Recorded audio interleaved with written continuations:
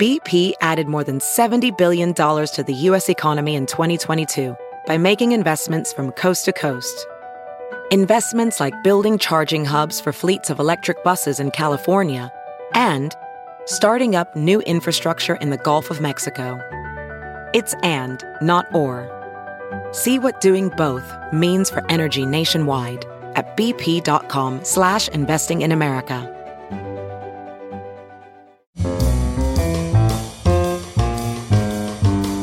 For December 7th, it's Merriam-Webster's Word of the Day. Brought to you by Merriam-Webster.com, the popular dictionary site delivering authoritative definitions, rich, helpful usage content, and dynamic features for language lovers and language learners alike. Today's word is bamboozle, spelled B-A-M-B-O-O-Z-L-E. Bamboozle is a verb that means to deceive by underhanded methods, to dupe or hoodwink. It can also mean to confuse, frustrate, or throw off thoroughly or completely. Here's the word used in a sentence from the Chicago Tribune by McClintock. Some consumers are so bamboozled by slick sales talk that they pay extra for amazingly bad deals. Just one example, a $49.99 4-year service plan on a DVD player that sells for $39.99.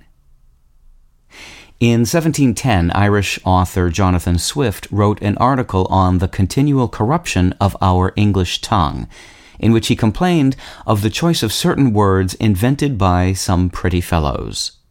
Among the inventions Swift disliked were bamboozle, bubble, meaning a dupe, put, P-U-T, meaning a fool, and sham. Perhaps he objected to the use of sham as a verb. He had himself used the adjective meaning false a couple of years previously. What all these words appear to have in common is a connection to the underworld as jargon of criminals.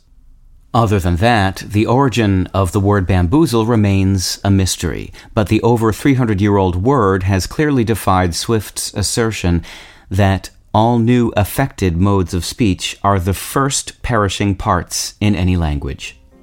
With your Word of the Day, I'm Peter Sokolowski.